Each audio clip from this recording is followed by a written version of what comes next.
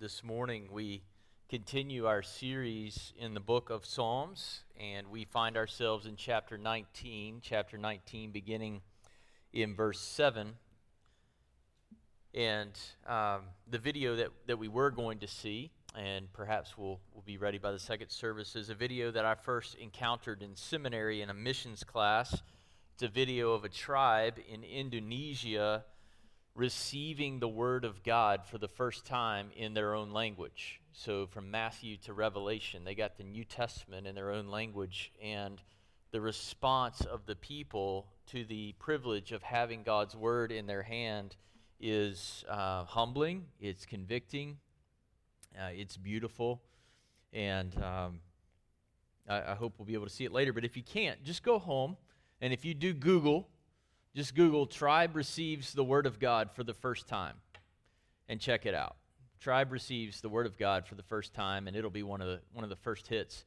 And I think it'll likely impact you in a similar fashion as it did me. I want to encourage you as we come to Psalm chapter 19, verse 7, if you would stand for the reading of God's Word.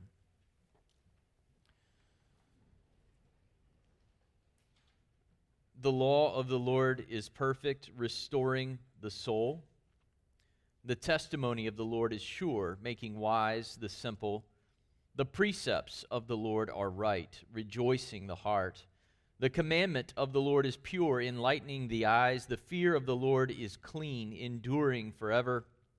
The judgments of the Lord are true.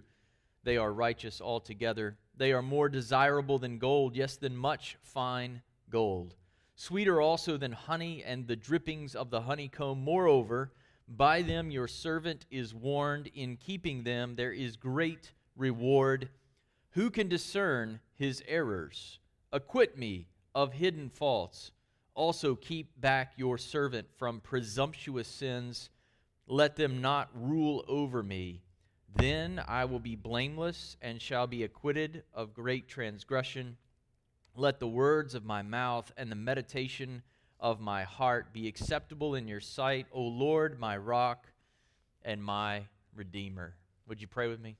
God, help us as we reflect on the importance of your word, God, to take great delight in it, to be shaped by it. Lord, you say that you sanctify us by your truth, for your word is truth. God, continue to shape your church into the image of Christ in the hearing of God's word. I ask it in Jesus' name. Amen. You may be seated. This morning's message I've simply called the essential word of God. We saw in verses 1 through 6 that King David prophesies that the glory of God, which is forever recounted in the heavenlies and shown in the first pages of the story of creation, that it's a glory that one day is going to be known worldwide in all the earth, in every language, that this gospel is going to make it to the ends of the earth. And this is important because unless we know that God is creator and that we've fallen short of his glory and that we deserve death, we don't have an opportunity to respond to the gospel. So we get the good news that the gospel's going to go forth in verses 1 through 6. That there is this Son of God who's more glorious than the sun in the sunshine in the heavens. And then in verse 7, the language of the psalm changes pretty dramatically. We go from talking about God to the Lord or Yahweh. In other words, we begin to see his personal name show up in these last 8 verses. In fact, 7 times in these 8 verses, we read the word the Lord or Yahweh. To enjoy a personal relationship with the Lord God Almighty, the Lord of the universe, the relationship that we're intended to have with him, we've got to have a message from him about how this is possible. God's word is essential to knowing and honoring God. You can't know God unless you have a message from God. Because God's Son has come, we can know the Lord in a personal way. We can know him by name. We can follow him faithfully. This is, by the way, what Jesus did for us in living in obedience as a man to God himself. And we know that all of this is possible because we have the Word of God. So this is the connection between verses 1 through 6 and verses 7 through 14, that the Son of God, who perfectly glorifies the Father, is going to come in obedience to the Word of God, and He will come and in saving us, empower us to live as He lived on earth, under the power of the Holy Spirit of God, to keep God's Word in a similar fashion to that which Jesus Himself kept the Word. So what we find in verses 7 through 14 are four things. To have true life and to live for God's Son, we've got to be radically changed by God's Word. Now, what does the word radically mean? I don't mean like, that's rad, dude. I mean down to the core of our being. There's got to be a root change in our life that is affected by the Word of God. Secondly, we must treasure God's Word. Thirdly, we must be guided by God's Word. And finally, we must submit ourselves to examination, and that's examination by God's Word, and as a result of that examination, which leads us to conclude that we're sinners, trust in Christ, our Lord, our rock, and our Redeemer. So first, we must be radically changed by God's Word. In verses 7 through 9, we see several terms referring to various aspects of God's Word: law, testimony, precepts, commandment, and judgments. I want to briefly consider the various shades of meaning of these terms. The word law, when it's used alongside of these other terms, refers to more than just the 5 books that Moses wrote or to the 10 commandments, but rather it is a comprehensive term for God's revealed will, His teachings, His law. The law is perfect. The word there is blameless. It's whole. It's complete. Wilson says this: the essential wholeness or perfection of the law is the basis of all the other characteristics. That it is sure, verse 7, that it is right, verse 8, that it is pure, verse 8, and that it is true, verse 9. God's Word is an accurate picture of who God is, what He requires, and how He rescues those who will submit to His King and His Son.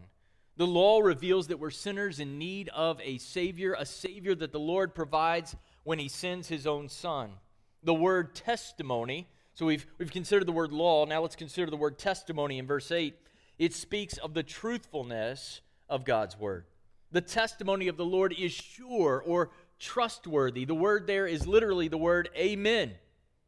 When we say amen or so be it or let it be, it's rock solid, it's trustworthy. The word of the Lord is amen, because God has the character and the power to keep His word. 1 John 5:9 says, if we receive the testimony of men, the testimony of God is greater. For the testimony of God is this, that He has testified concerning His Son. Of all the things that the world will tell you that you should stake your life on, there's only one thing that never fails, and that is the sure, the amen, the trustworthy Word of God. Precepts and commandment in verse 8 are similar in meaning. The word precept speaks of God's mandates. It's the authority that comes with God's Word. That He's not just telling you a nice story, it's a story that has an authority that needs to be obeyed and followed and submitted to. What God requires of us, church, is not evil, or it's not even morally gray. Notice in verse 8 that it is always right and pure. Right means morally straight, conforming to God's standard, never wavering to the right or to the left, always perfectly straight. Pure means clean or radiant. Did you know that there's not a scintilla of dirt in what God commands? There's nothing dirty about what God gives us in His Word. It's clean, it's pure, it's radiant. Finally, God's judgments, verse 9. These are determinations that He makes with respects to all sorts of human situations. His judgments are true, stable, certain, and righteous or just altogether. You see that word altogether in verse 9? That's a critically important word. It's one, when we study it in our English translations, we might just say, well, of course, they're righteous altogether, and we move on. But that's a critically important word. What that's saying is we don't get to pick the parts of the Bible that we like and leave behind the parts of the Bible that we'd rather not listen to. We don't get to make a Bible like Thomas Jefferson did, that we cut out all the supernatural stuff that God has to do to make us His own. We have to have a Bible that is the whole Word of God. You take it all together or you take none of it.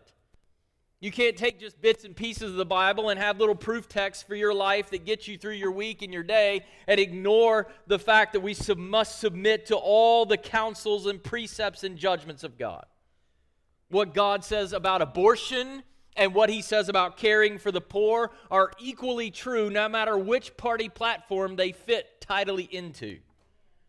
God's judgments can't be divided into the ones we accept and the ones we reject, because that makes you the judge of God's judgments rather than God's judgments judging you. And for God's word to judge you and to change you, for God's word to change you, you've got to come to God's word as your judge. To know and to do what is right, we must know and keep the righteous judgments of God. Notice the comprehensive impact of God's word upon the one who is willing to submit to its authority.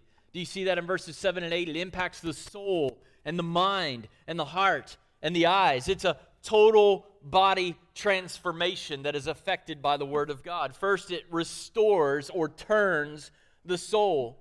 Sinners repent because in reading the word of God, they see that they are not blameless. When they read the blameless law of God, they discover they themselves lack the blameless character of God. As they consider God's word, their soul is moved by the Spirit of God. God uses the word that He wrote to turn or transform or restore the soul. Now, in Christ's case, as He's following Psalm chapter 19, verse 7, His soul doesn't need to be regenerated. He is God in the flesh, but His soul is guided. It is turned toward the right every step of the way. And in our case, because we failed to do that, but Christ perfectly obeyed, by His atoning death and resurrection, our soul can be transformed by the Spirit of God, who applies what Christ did in perfect obedience to our less than obedient lives. Soul means the entirety of one's life. As Matthew Henry says, to recover man out of his fallen state, there is the need of the Word of God. When we read of God's holiness and our sin and of Jesus, the sinless substitute, the Spirit of God uses His Word to convict us and change us forever. And the transformation is total. It's radical. It's down to the core. It's gradual at times, but it is total. Those who are simple, verse 7, those who come to the Word of God and are genuinely open to listening to it, God makes those people wise. We have mostly grandparents in this crowd this morning. Some of you have students in our student ministry. We are committed at North Roanoke Baptist Church to having a lot of fun in our youth ministry. But we are not committed to just having fun. We are committed to a youth ministry that's about more than popcorn and slushies and games and pizza.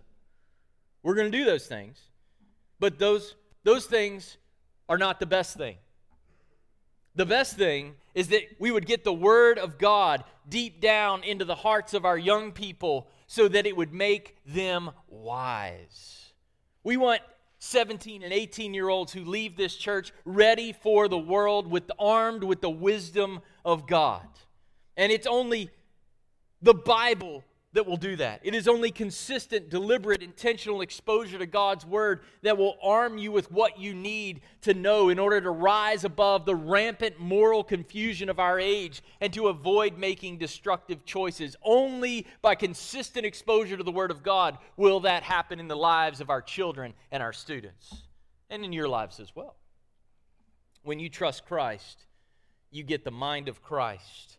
And to cultivate the mind of Christ, you must be consistently exposed to the Word of God.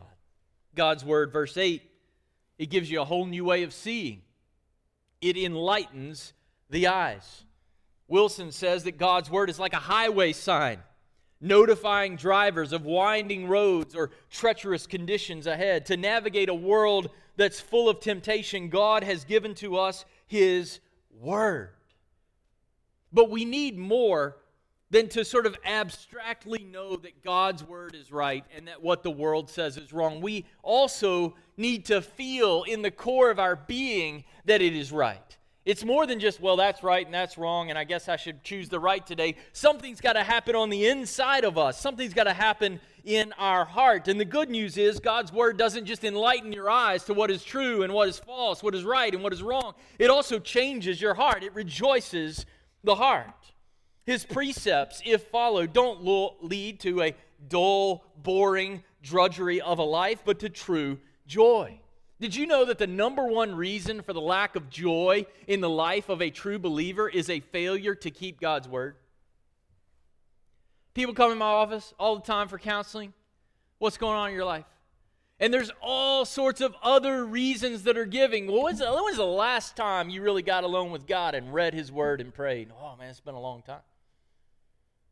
When's the last time you cried out to the Lord in utter dependence and said, God, I don't know why my circumstances seem to be berating me on the right and on the left, but I am so thankful that I have life in Christ your Son. And if I've got life in your Son and the resurrection is real, I'm okay. I'm going to keep following you and your word no matter what. That's where the joy is found. That's what rejoices and delights the heart. When we live our lives in light of our circumstances, we'll be up and we'll be down and we'll be up and we'll be down, but the Word of God never fails. This is why the psalmist exclaims in Psalm 119, verse 18, "Open my eyes that I may behold the wondrous things out of your law." Church, what God says about every aspect of our lives, about our work, our marriage, sex, money, time, priorities, and ultimately about our need for Christ and His kingdom. These things are what bring genuine joy to the heart of a true child of God. And as you delight in God's Word, you will discover that His commandment, verse 8, you see the word commandment? It's in the singular. Everything else is in the plural. But then suddenly we see this word commandment, which is in the singular, because God's Word can really be boiled down to one command. Know, believe, submit to, honor, glorify Jesus Christ the Son. Did you know that clarifies just about everything in life? What can I do in this moment that would bring the greatest glory to Christ? Well, then that's what I'll do. Whatever it's going to be that's going to redound to the greatest glory of Christ, whatever's going to show how amazing Jesus is in my life, that's what I'm going to do. That singular command, that singular priority will open your eyes to how you ought to live. Apart from God's Word, we do what is right in our own eyes, Judges 21:25. We go down the path of dark destruction. But God's Word is a lamp unto our feet and a light unto our path, because with His Word, God reorients our entire lives to the singular priority of belonging to Christ and living for Him. When God's Word gets into your mind and your heart, you begin to desire to live in a way that pleases God. This is produced by the fear of the Lord. And do you see that in verse 9? The fear of the Lord is clean. It is pure, it refines, and it also endures forever. Literally, it will always stand. Church, did you know when the world tells you that they're not going to stand in your corner if you stand for Christ, that the fear of man is going to fade away one day, but the fear of the Lord will endure forever? Oh, they can mock, they can threaten, they can even kill. But the God who is in your corner is the God of resurrection power, and the fear of the Lord endures forever. You will never go astray in your life by submitting everything you say, do, and think, and assume, and decide to the authority of the Lord whom we must fear. For as Psalm 115:13 says, He will bless them that fear the Lord, both small and great. We must not only hear the Word of God, we must not only be changed by the Word of God, but we must also treasure God's Word. Verse 10. Verse 10 says this: "They are more desirable than gold, yes, than much fine gold, sweeter also than honey and the drippings of the honeycomb." In verse 10, David tells us God's Word is more desirable than gold. And then he goes on to say, not just any gold, but vast quantities of refined, pure gold. You believe that? Man, if I could have a mountain of pure, refined gold or God's Word, if that was my only choice, give me God's Word. The proof of a life that treasures the Lord comes in a life that treasures what God says. You can't treasure Jesus and not treasure His Word. They're inseparable. Oh, I love Jesus with all my heart, but I never incline my heart to His testimonies, and I never treasure His Word. Psalm 119:36 says, "Incline my heart to your testimonies and not to selfish gain." The more you immerse yourself in the Word of God, the less of yourself you want to exalt and glorify. Selfishness and steadiness in the Word of God cannot coexist. When we treasure God's Word, God rids us of the idolatry of self and replaces it with a life of worship of His Son. Look again at verse 10. First, he tells us it's greater than gold, and then he tells us this: it is sweeter than honey. It's not just enough to have God's Word around on a shelf. I think Pastor Ethan has like 38 Bibles. He loves God's Word. But did you know the evidence that Ethan loves God's Word isn't in how many Bibles he has? It's in his desire to be exposed to the words that are on the inside of it. To know the sweetness and sustaining power of God, God's Word has to get down into our minds and our hearts. Jesus believed this, did he not?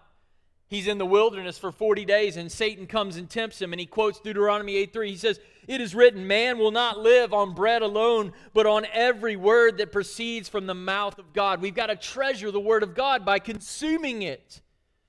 Even when faced with the responsibility of delivering a hard word to God's people, both Jeremiah and Ezekiel literally eat God's Word.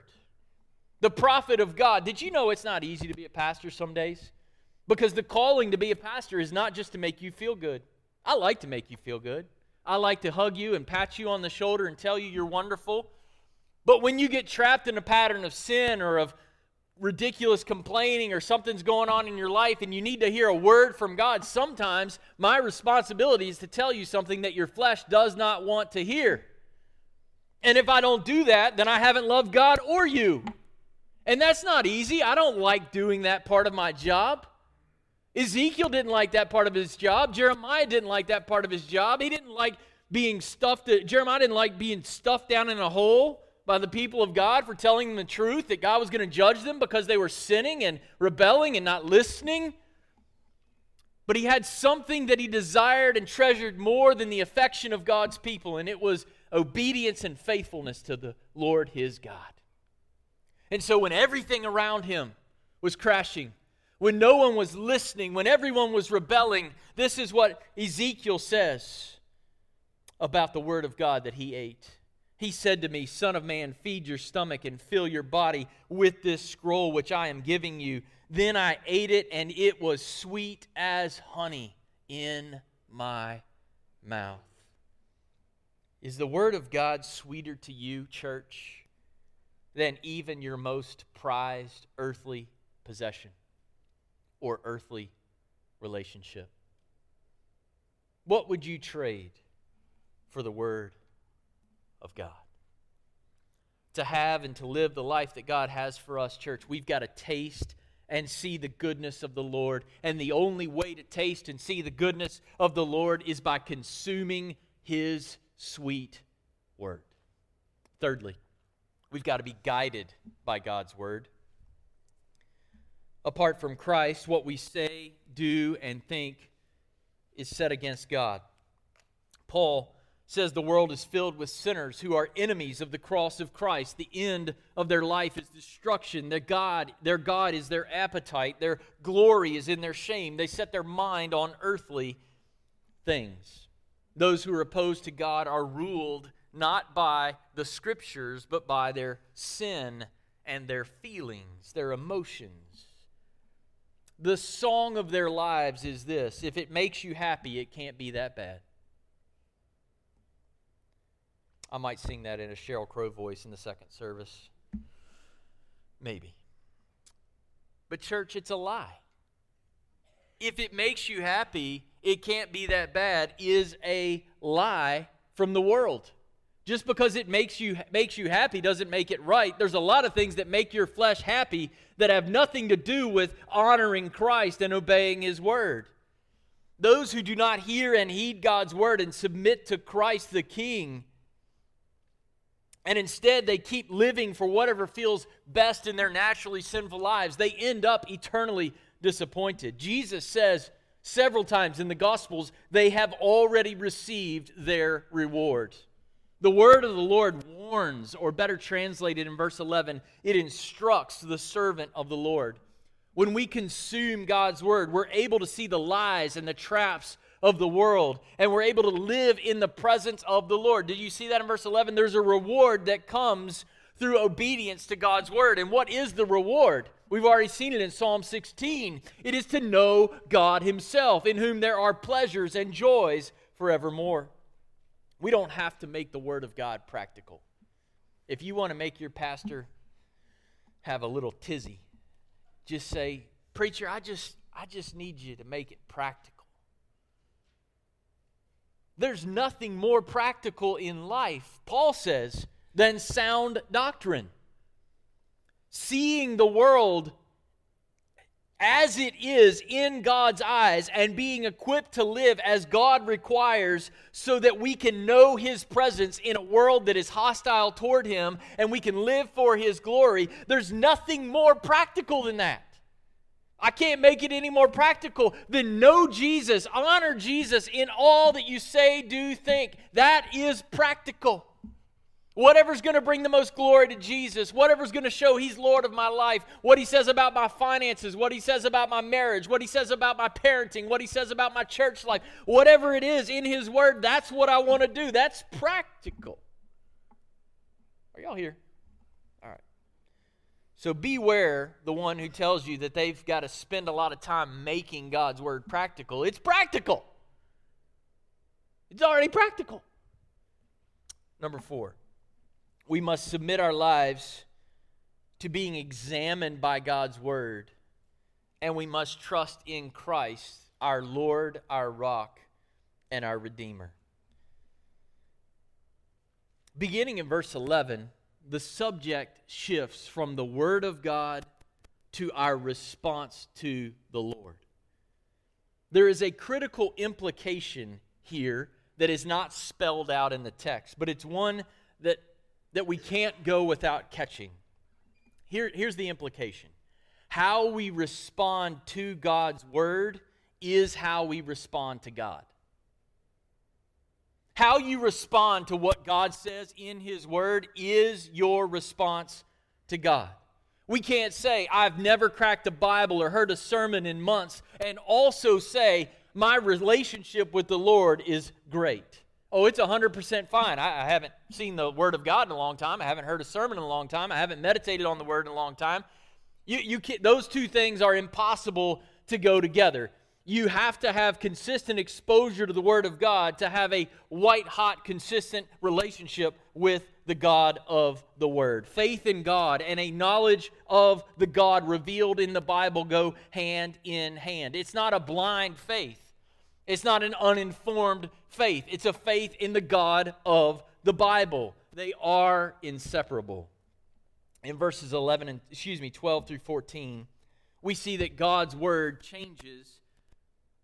challenges God's child. The reason that people often walk away from church and Christ and the Word is because they bump up against something that God says that challenges them. When I study the Word of God, I expect to be challenged by it. I expect it to shape my soul and to inform my mind and to change how I think about the world, because this is the mind of God to me. And a healthy church should expect the same thing. When we engage the Word of God, we should expect to be refreshed and shaped in all that we do and say and assume. When we come to the Word, we are exposed to the righteousness of God.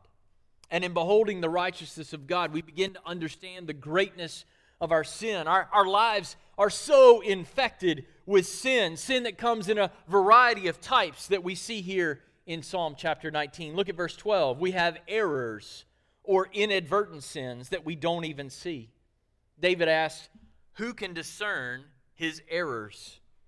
Discern means to understand or separate out mentally.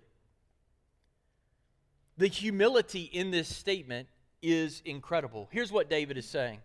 God, even when I'm doing some good things, I know there's some stuff mixed in there that is less than your standard. It's less than glorifying to you. And all I can do, God, is throw myself upon your mercy. God, who can know his errors? Who can see the stuff that he does that he doesn't even see that falls short of your glory?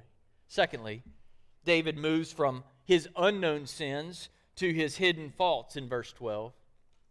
These are sins that are kept secret in the heart and in the mind of the sinner. Sins like coveting, sins like unforgiveness and lust or bitterness. And then David escalates finally to presumptuous sins. Do you see that in verse 13? So we've moved from sins that I'm committing that I don't even know about to sins that I'm committing that I'm trying to hide to now sins that, you know what, I'm just going to do what I want to do.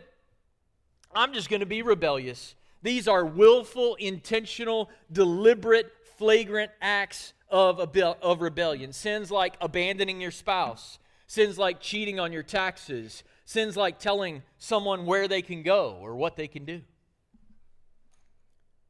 Sins like, for children, doing the exact opposite of what your parents asked you to do. Clear line rebellion. I don't know how to illustrate this very well, but sometimes I play basketball with Pastor Hope. And occasionally, you know, when you play basketball, there's really two kinds of fouls, right? There's the foul that's incidental contact. You were trying to block the shot and you didn't get the ball, but you got his hand just a little bit. That's sort of pay-to-play kind of fouling. It just happens. It happens naturally in the sport of basketball. You didn't mean to get him on the hand. You were trying to steal the ball. But there are other fouls that are called flagrant fouls.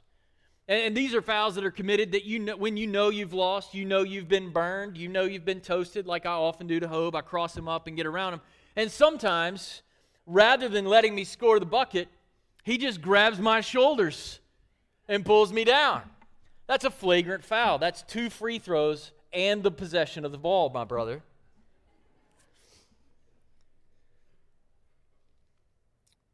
We're all guilty of flagrant fouls in our relationship with God.